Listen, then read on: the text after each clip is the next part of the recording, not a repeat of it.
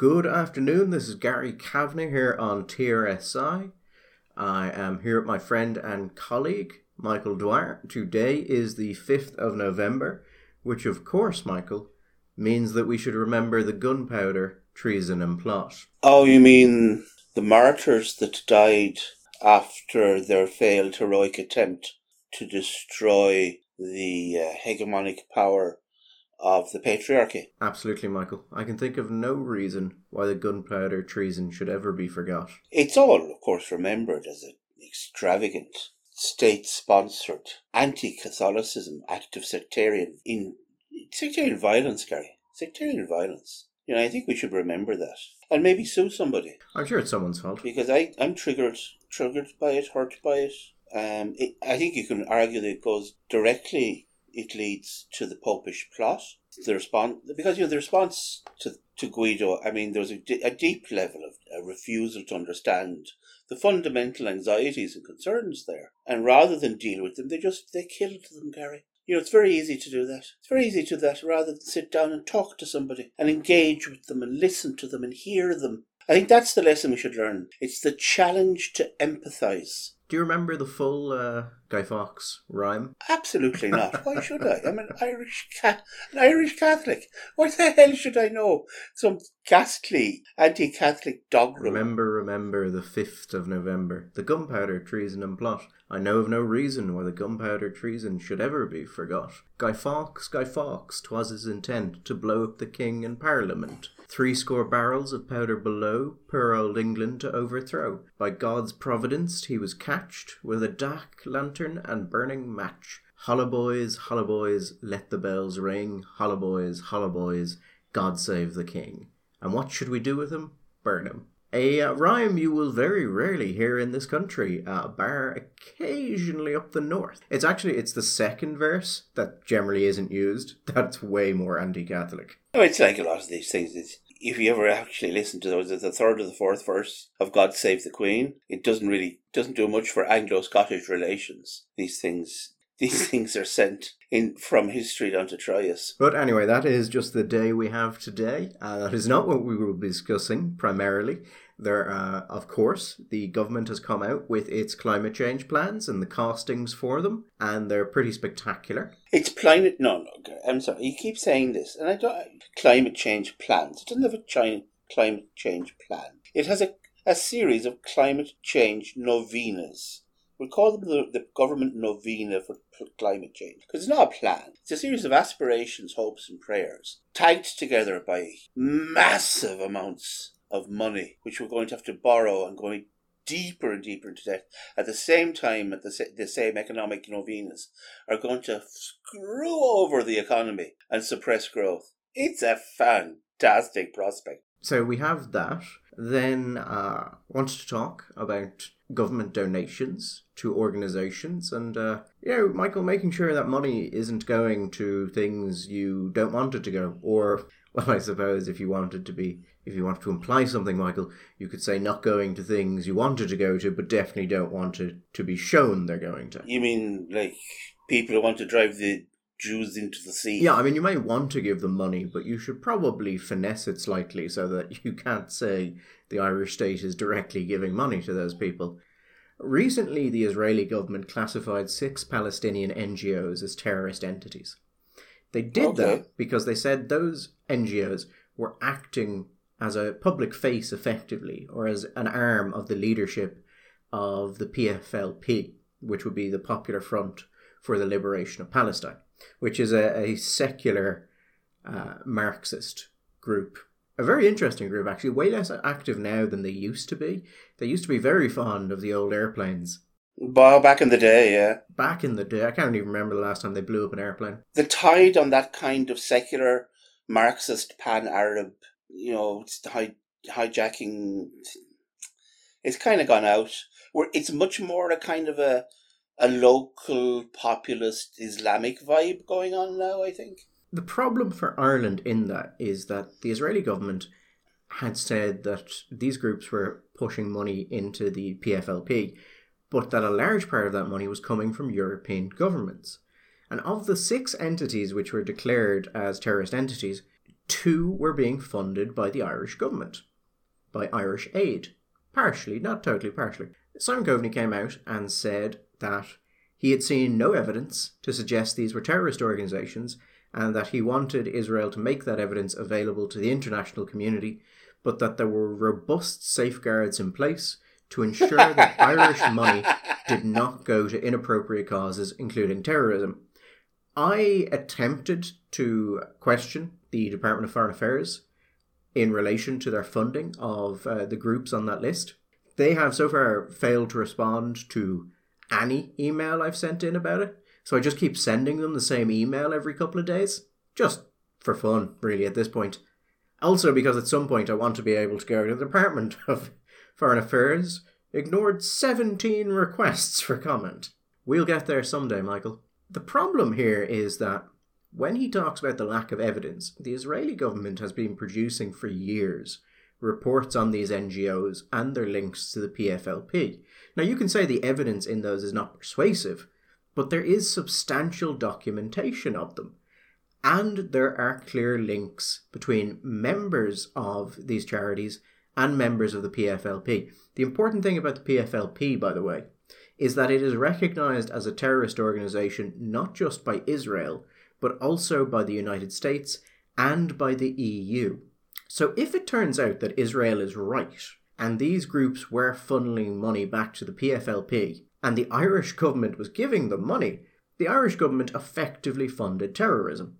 So as you can imagine, this is not something they want to talk about. But when Simon Coveney asked about evidence, I did go back and look at some of the reports I had seen. And then I looked more into some of the directors of these entities, Michael. Yes. And there is a clear pattern of high-ranking members of these organisations either being convicted of terrorism charges, being arrested for terrorism charges, or for the Israeli government to publish information which they say links them to the PFLP for many, many years. So if we want to talk about evidence, well, it appears there's evidence there. As I said, you could say that you don't find it compelling, but it has been available for years. And that raises this question. If you are the Irish government and you know that there is information being circulated, the high-ranking members of an organisation that you are giving money to are also high-ranking members of a terrorist organisation, what steps did you take to make sure that money that you gave to them didn't go to the funding of terrorism?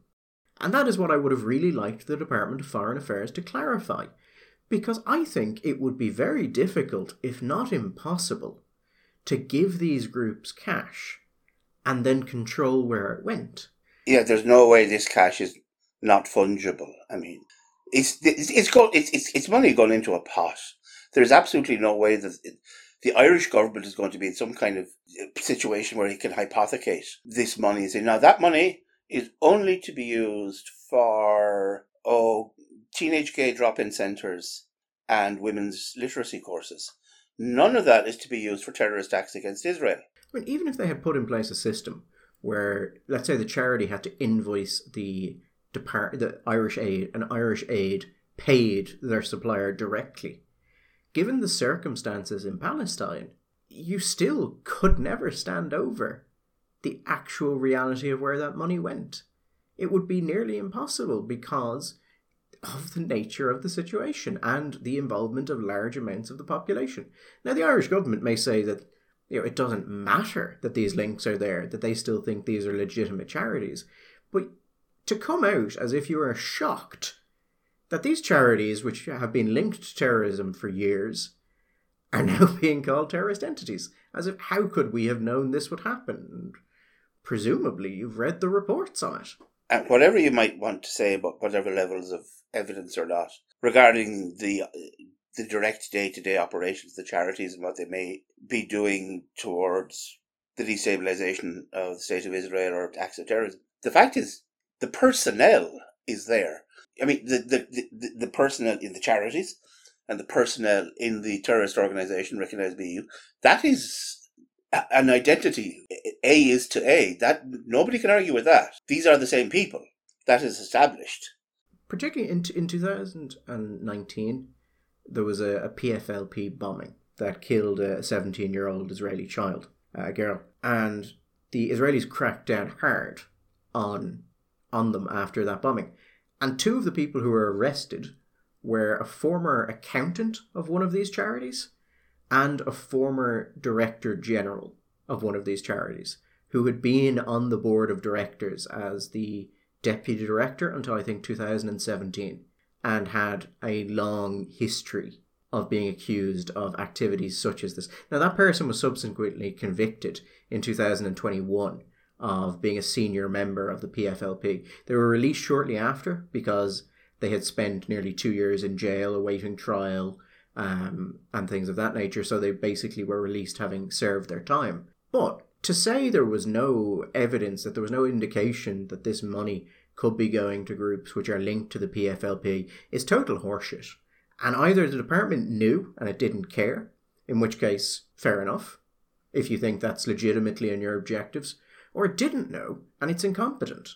I would be curious, and that's no more than that, curious to know to what extent Coveney tried to inform himself, and or to what extent the department tried to inform Coveney before he made that statement.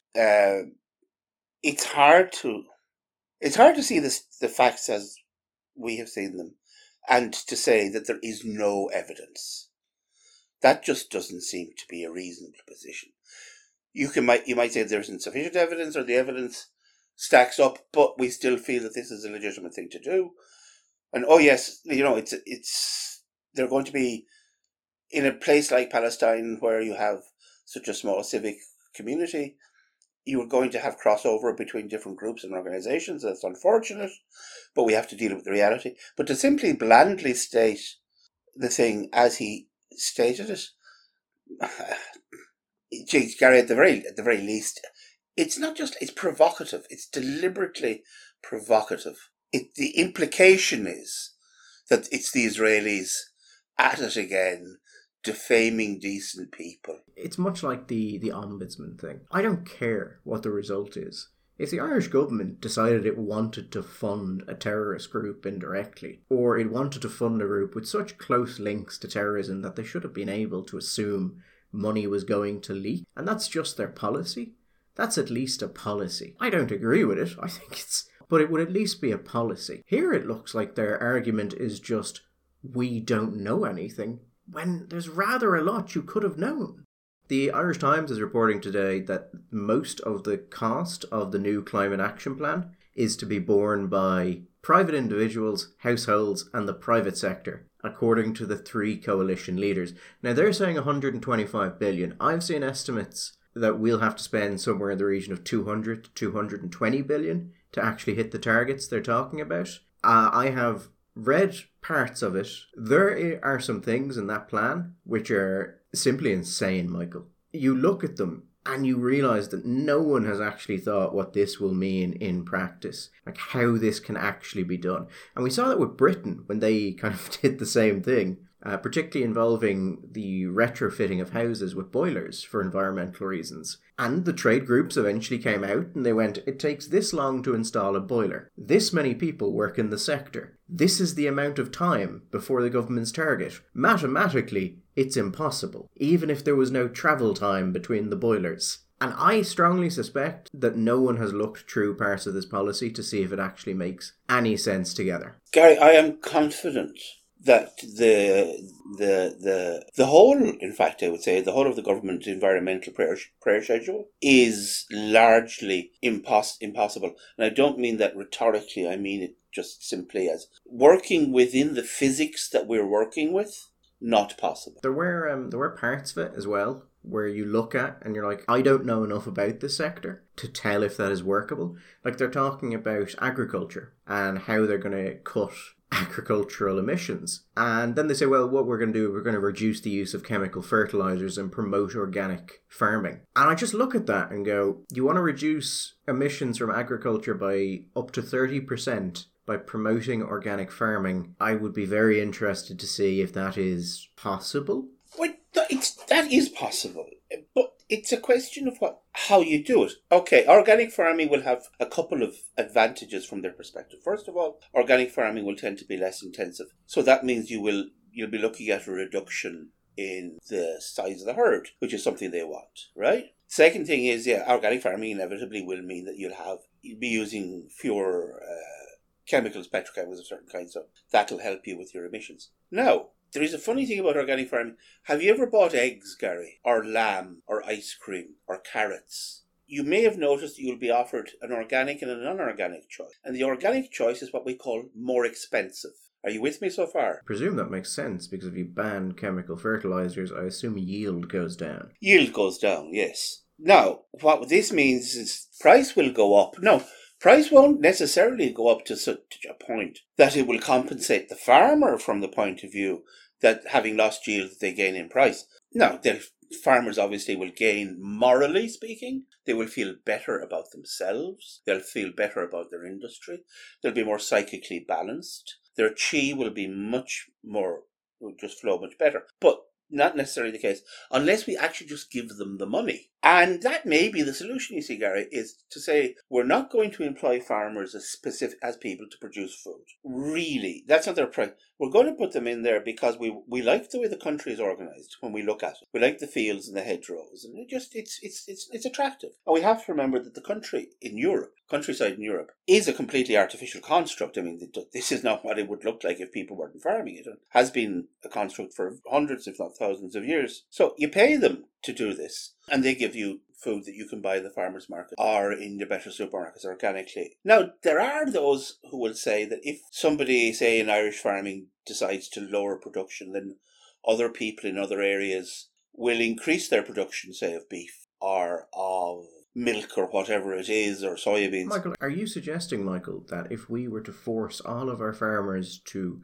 farm in an organic fashion, thereby driving down yields and increasing production price per unit, that might give space to foreign competitors who don't have those restrictions to come in and sell at an old price point? Well, it would do, Gary, but I think we can be confident that because it's not just Irish farming that will be doing this, it'll be farming pretty well everywhere in the civilised world. Is Brazil part of the civilised world? Well, you see, I don't know. We haven't seen what Brazil is going to do yet.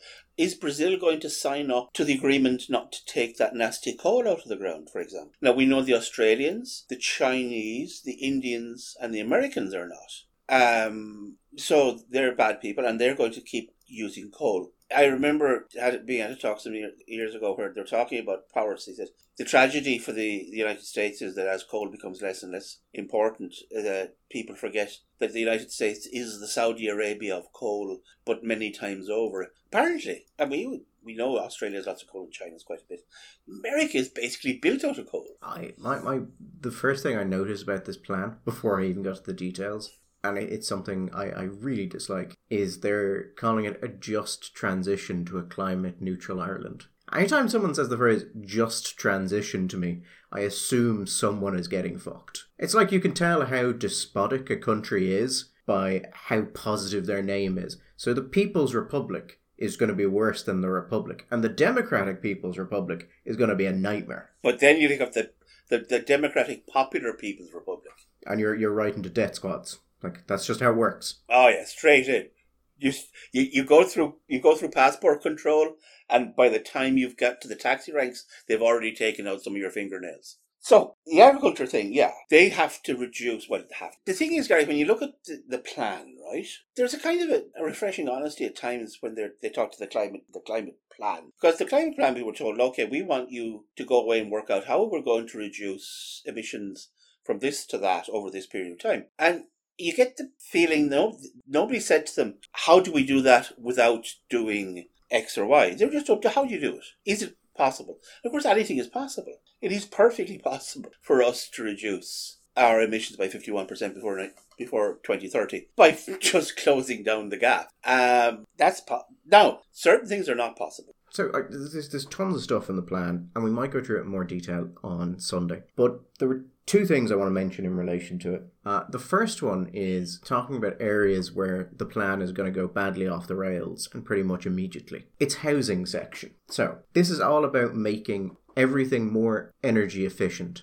And if you want to hit the targets they're setting, you need to do that, because we saw from COVID, you shut everything down, you keep people living at home, and things still don't decline at a rate fast enough to hit the targets because the passive rate is higher, which should give you a sense of how bad this is going to get. Yeah, I mean, that's what people need to reflect on. The worst, deepest shutdown of the pandemic, and people just remember in your heads, keeping a picture of what your town looked like at that point. That was not enough reduction in economic activity for us to be able to hit the target that year for the reduction in emissions. So just have a sense of what kinds of things we're going to have to do. So what they want to do is this. They want to install, over the next decade, 680,000 heat pump heating systems. They want to retrofit 500,000 homes for energy efficiencies. So let's put that to one side, Michael. That is there. The new housing plan, Housing for All, published a month ago, says they're going to build 33,000 homes every year over that period as well. Then we have the Mica situation, which is politically radioactive. So they are going to pump money into that to fix that. Billions upon billions are going to be pumped into the building sector. The building sector does not have anywhere near the capacity to do all of these things at once. Yeah, so if you pump more and more money into it, what you're going to cause is rampant price increases. Now, that's going to be good for some people because wages are going to go absolutely mental. That won't just be in wages, though. That'll devastate the cost of building materials. And across Europe, many of the governments are planning things like this. So it's not even going to be the case that you'll be able to get cheap labour or cheap building materials that are on sale somewhere else in Europe and import them. This plan means that I would expect absolutely no normalisation of that market for the best part of a decade. Building costs are going to skyrocket, which then means the government is going to be able to do less with the money it's put aside for it, which then means they're going to have to ramp up the cost, or the money invested, or they're going to have to push that cost onto households, which means that there's going to be a lot of people who just can't afford this. It's even assuming they could afford it as a standard. And I would suspect this plan is full of things like this. Pump particular sectors full of money at a level they cannot hold, causing rampant inflation, and meaning that the sector has to choose what it's going to do. So which department do they favour here? Like, do they favour building? Do they favour retrofitting? They're competing against themselves. Do you know what else, though? In all of this, now this is just added to the soup, but looking at the plans and the timings and all the incentives, etc., the last year and a half, I also think we have another lovely thing which is about to start brewing, Gary, which is, I think we're going to manage in the middle of all of this to generate a housing bubble. I'm going to put I've been meaning to say this. I don't know if I've said it already. I kept meaning to say this on the podcast so that I can go back and, because nobody will remember if I'm wrong. Nobody will remember if I'm right, but I'll remember. So I want to be able to go back and say, see, I said, ha ha. I think there's a housing bubble being created in the middle of all of this, because you're going to have this huge, enormous, ridiculous push over in a contracted period of time, which is not a natural thing, to build and to change, and you're going to see massive increases in prices. But eventually, you will get, just through dint of money, you're going to get the market and the sector building to its capacity or beyond its capacity, right? But that won't just stop, Gary. It's not that we will reach a magic number where the supply of housing has now equalised and stabilised and we're now caught up and it's all grand.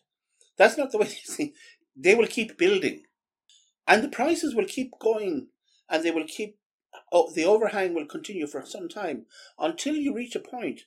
Also, but eventually, well, it'll be even more prolonged here probably, because all of the money that's going in to the retrofitting will keep prices maybe artificial. But a point will be reached where supply has been stabilised and the generalised costs that have been enforced by this will start to reduce. Because also we have to assume eventually the shortages and kinks caused by COVID will have worked themselves out of the system. And you're going to be looking at houses that are going to be many tens of thousands of pounds or euros overpriced. And we're going to have a lovely, lovely crash all over again. You might like this one, Michael, as well. Part of the plan 14.2.1, a national awareness and demand generation campaign. So there's going to be targeted marketing campaigns underpinned by behavioural economics insights taking place across 2022. Behavioural economics insight, that's always a word. Yep. So that is going to drive the sector absolutely mental. Great time to be working in the sector, by the way. Unless the material prices rise out of control, in which case, well, we'll see what happens then. But nowhere in any of this do I get any sense that they understand what they're doing. They're doing exactly, Gary. You see, you're too young. They're doing exactly what they did 20 years ago. Well, not exactly, but basically. By the late 90s, even by the mid-90s, the Irish building industry was working at capacity. My brother was a builder at the time, and by the late 90s, he and other people were going to England and similar places to get block layers. You couldn't get a block layer. The price of a block, it went from being 40p to lay a block to £1.20 a block in Dublin at times in the space of a couple of years. You couldn't get them. So they were getting bricklayers from England, from Scotland, from Wales, different places, tribes. And in the middle of all of this, right, you had this fucked up planning system where if you wanted to build a house or housing scheme, for some reason, do you remember this? Or did you notice it? You had to apply for planning permission to build a hotel as well. In the middle of all these, you had to, and there would be a small hotel, 40-room hotel. What that was about, I don't know. But the big thing was, they put up all of these special tax things, right, which were supposed to be to stimulate the local economy and building. So places along the coast, like a number of places near where I live, had a special tax designation. So if you built houses there for rent, you could set off. You could use those to set off all of your rental income across. Say if you had large rental incomes in Dublin, you could set them off against that. So what you did was you stimulated massive levels of building activity in places where it wasn't needed or wanted, which distracted really already scarce resources, both in materials and in men, from the places where they were actually needed, which meant that you had a continuing constriction in the market, so that the price of the wages went up, the materials went up, everything. And it was not, that would have happened to a degree anyway, but it was deliberately, consciously exacerbated by government policy, driving demand when demand was already bucking through the system. A few months ago, I don't know, did you notice this? A few months ago, David Quinn was writing an article where he was saying, this is going to cost 60 or 70 billion, at least, to do X, Y, and Z. And they all jumped on his head. Then, last week, who was it? The Office of Budget Man, not the Office for Budget, fiscal people, were saying that it's going to cost at least 125 billion. And there are people out there, Gary, I know you'll be talking to them as well, who are saying 150, 107, 200. I mean, you're getting to numbers where it starts not to really make sense anymore. Yeah, the highest I've been told by someone is 220, spread between the state and households. And the big thing there is because there's a suspicion that we may hit a point where the price increases in certain sectors are just going to become uncontrollable, that they lose control completely of this thing. Because it's not just, like you said, Gary, it's not just happening here. It's happening all over Europe. And we have generated, through deliberate policy choices, all sorts of price inflation. We have created, for example, we have talked about this already, energy shortages. Just for ourselves in Europe, we've generally chosen for that, to do that. Yeah, on why some people are saying it'll be much more expensive, there's a principle called the Pareto principle. You usually hear about it in terms of management, sometimes called the 80-20 rule. So, 20% of people produce 80% of the positive outcomes for a company, or the money of a company. It's usually used in that way. But it can also be found in a lot of other places.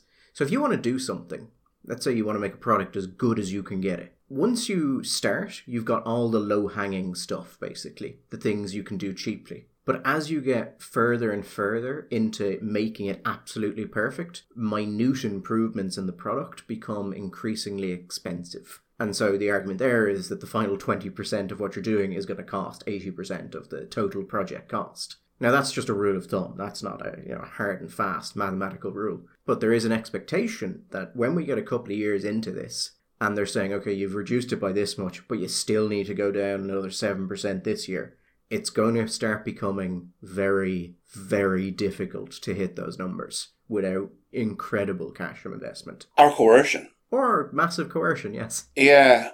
I think this is going to be a really, really interesting experiment. I've been talking to a few of our friends, on the extreme alt-right in that space that we occupy, the loony fringe. And there's an interesting discussion because we've been talking about this for a while and I've been talking to friends about it. This is the moment. It is happening. The rubber is hitting the road. The economic realities, the sort of the pain of pursuing a certain kind of response to climate change is now going to become manifest. And it's not going to be small micro doses, Gary. I mean, electricity, the price of petrol, you're talking 170 to 175 a litre. The price of electricity, which we might just briefly mention a little bit, in Ireland, the price of a bale of briquettes, which we talked about before, the price of a bag of coal, and all of the other things that will feed into. Because energy costs will feed into this is the point you have been making for a long time. Energy is the thing that all of our economy is built on. There is no business that can stay in business without using energy. So therefore, if their energy costs are going up, their costs are going up. So the bag of chips is going to go is going to cost more in the chipper. A pair of shoes is going to cost more. Everything is going to cost more. Wages are going to go up consequently, and we're going to risk kind of inflation. But so I think the question is going to be, and I'm curious. I know you're not a fan of hypotheticals or speculation and all that, but fuck it, I don't care. In the next year or so, we're going to see this. Everybody, well, not a lot of people confidently say to me, "Oh, when the real numbers hit the peak, no, they'll just stop. There'll be a revolution. They'll be turfed out. There's no way when you see 82% of people are opposed to carbon taxes that people are going to deal with the kind of pain that they're going to have to deal with." What do you think? Do you think, and I'm not expecting a scientific, but if I gave you a £5 note and it's even money one way or the other, which bet would you have? So if you were to ask me what I thought was more likely between we will see a mass mobilization like the water protests but on a larger scale because this is clearly a more substantial impact, or if people will sit and take it, I would say the strong likelihood is that people will sit and take it. That's where I'm going to. I'm kind of hitting for sit and take it. The only thing is, Sinn Féin are interestingly positioned on this. Yes, they're in we think this is necessary, but we think these are horribly regressive and these steps won't work. And we oppose carbon taxes. We oppose carbon taxes, isn't that? We oppose carbon taxes because they're regressive. Yeah. On the matter of how the Irish Energy Service is run, we won't discuss it here, Michael, because it was said under Dáil privilege, but Dara O'Brien made a series of statements and, shall we say, insinuations about some of the companies involved in the Irish energy grid. Dara O'Brien or Barry Cowan? Sorry, no, it would have been Barry Cowan, yes. Don't know why I mixed those two up. Oh, I was just reading about Dara O'Brien and the wind energy company pulling out. Oh, yes. Yeah. So he is talking about some of the contractual obligations there and issues with EirGrid and ESB Northwall. As I said, it was said under Dáil privilege. So you may see it reported, but if you see it reported, they're just going to give you exactly what he said, because no one is going to go beyond that. I will put a direct link to it at the bottom of this podcast, and if you're interested in perhaps procurement or just what's happening, I'd say it's a good read. just while we're there, I just want, since I adverted to it, I'm not going to talk about it because it's not to talk about, but just as a passing observation, the price of electricity. The price of electricity in Ireland is 20.69 cent per kilowatt hour unit, right? I'm just to contextualize that. Blue and yellow, is that Lithuania? It's a Baltic country anyway. How offensive is that? A Baltic country. That comes bottom. These are the figures from Eurostat for the electricity prices in the EU. We come in at 20.69. After us, 17.67 is Belgium. Germany at 15.62. Germany like is 25% cheaper than us, and they're still spending X billions a year on solar power subsidies. They have, I think, in 10 years, 120 billion on subsidies to renewables, and they've had to put the prices up because of various legal issues, all the way up. The average in Europe is 13.29. Greece is down at, so that's Finland at 12. Well, is that the Norwegian flag? Norway doesn't count because Norway has mountains and stuff like that. Hungary, 7.89, and then I think it's not Lithuania. Maybe Latvia. Oh no, it's Ukraine. Ukraine is blue and yellow. I think Ukraine is blue and yellow at 0.0404 cent. Come for the energy discussion. Stay for the confusion about national flags. Stay for the confusion about national. Hungary, anyway. We'll stick with Hungary. I'm confident about Hungary. Hungary, 7.89 cent. We are 20.69 cent. That's not that far away. That's like two-thirds times more expensive. And it's only going to get more expensive, Gary. That's the great news. We are committed to making it even more expensive. But it'll pay for itself in the end. I was told this with an absolutely straight face by a doctor recently.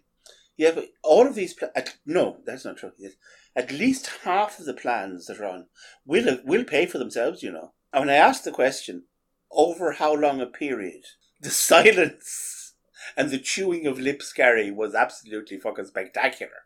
I think one part of plan he'd worked out. Now, much better than I, but his back of the envelope calculations on one program, which escapes me now, said it will be around 53 years. But in 53 years, it will pay for itself.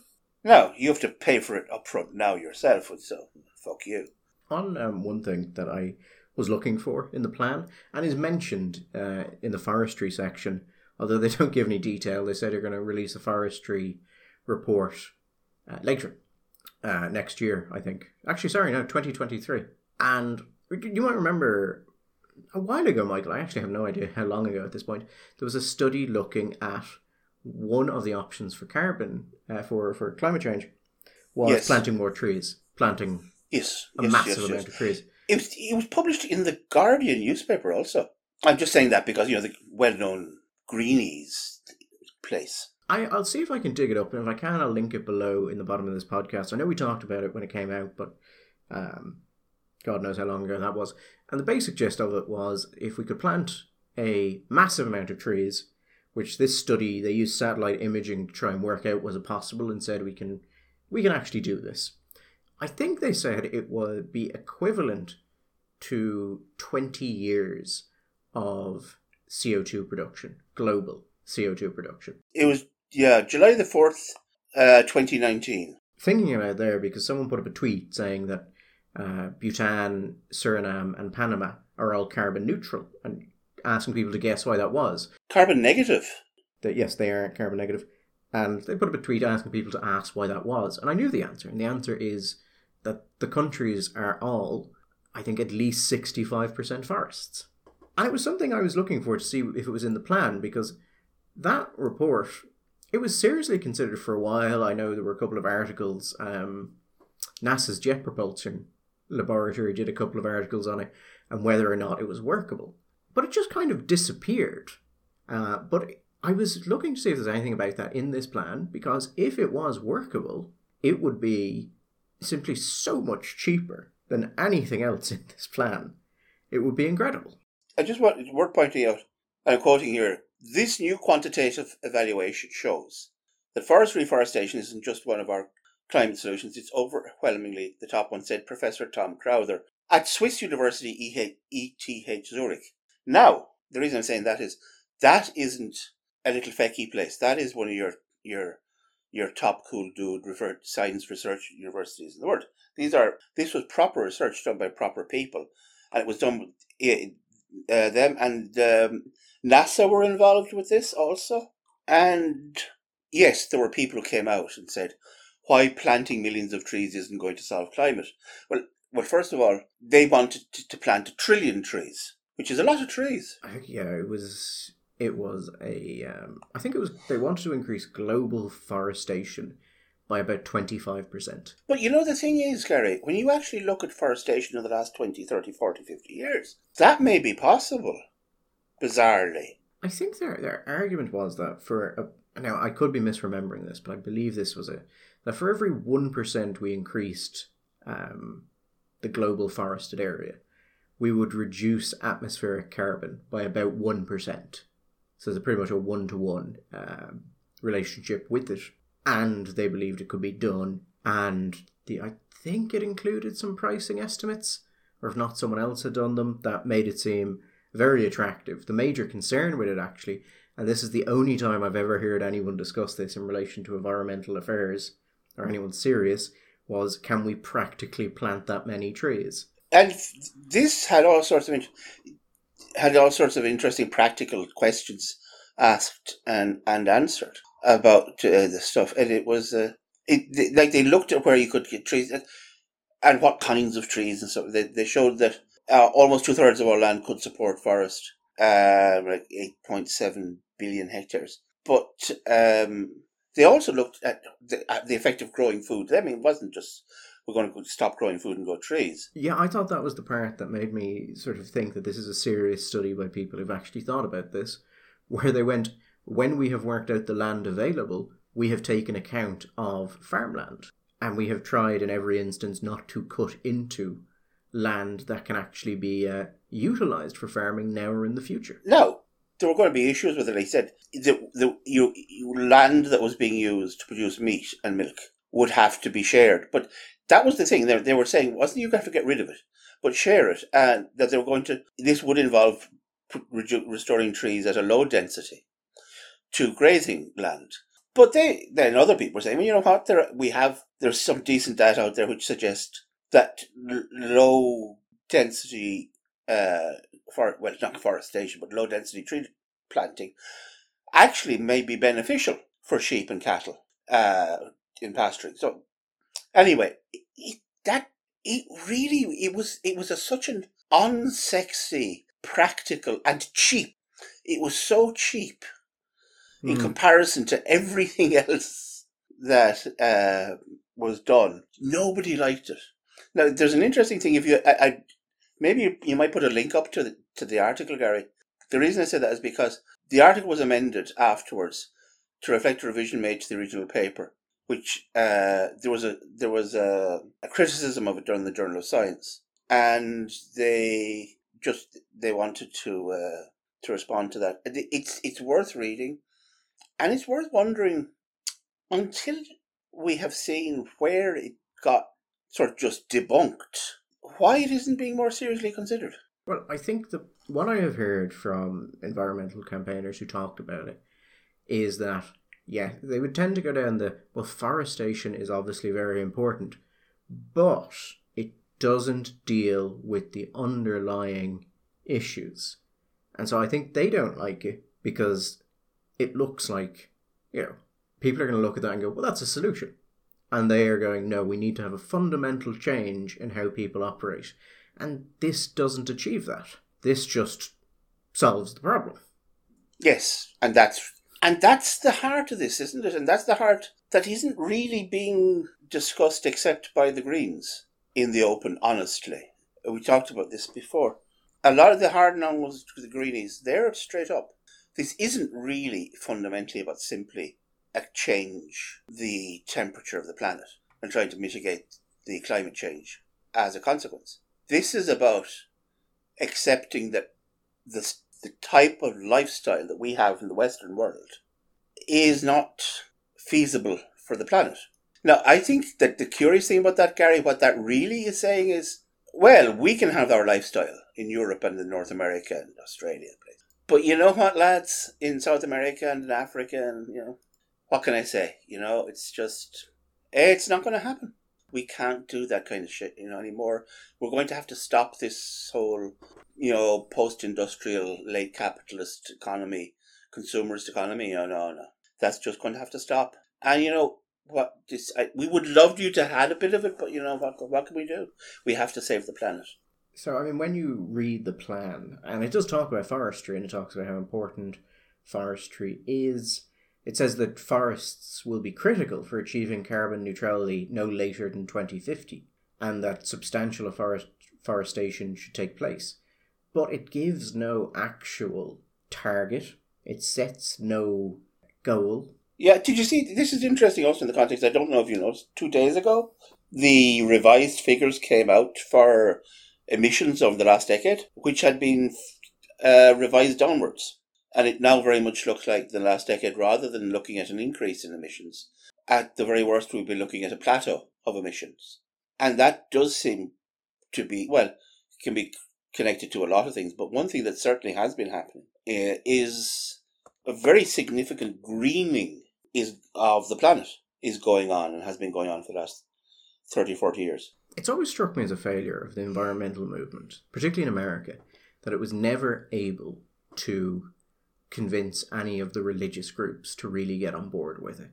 Not on a sort of systemic level. It's starting to happen now just because things have culturally moved in that direction.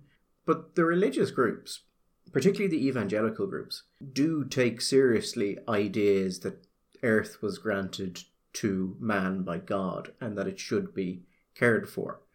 But they've never been able to actually talk to groups in that language.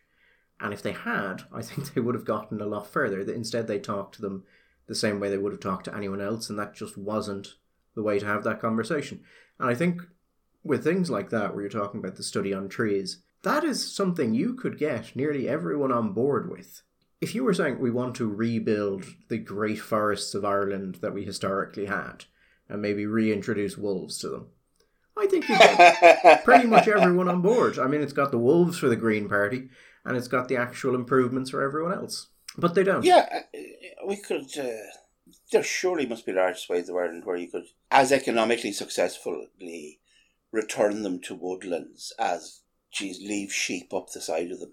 So just, we may do more on this on Sunday when we've had a chance to go through. The plan is 200 pages long. It launched yesterday, and I have other things to do.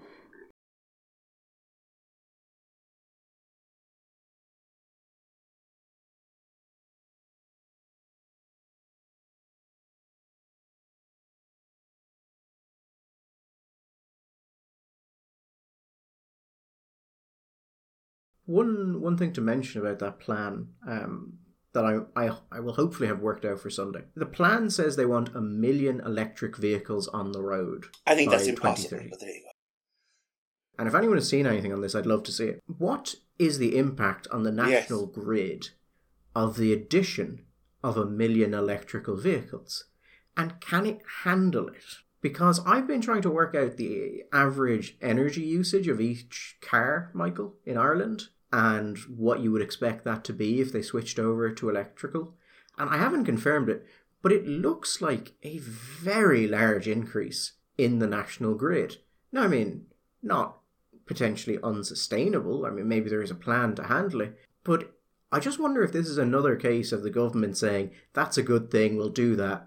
And then in about 2028, someone is going to go, assuming they hit their targets, lads, what are we going to do about the electrical demand from this? And there's going to be a moment of, the thing about the electrical demand is, and this may be a very, very minor consideration indeed, but I know a lot of people, especially people with families, Gary, who will time, say, certain kinds of storage heating, water heating,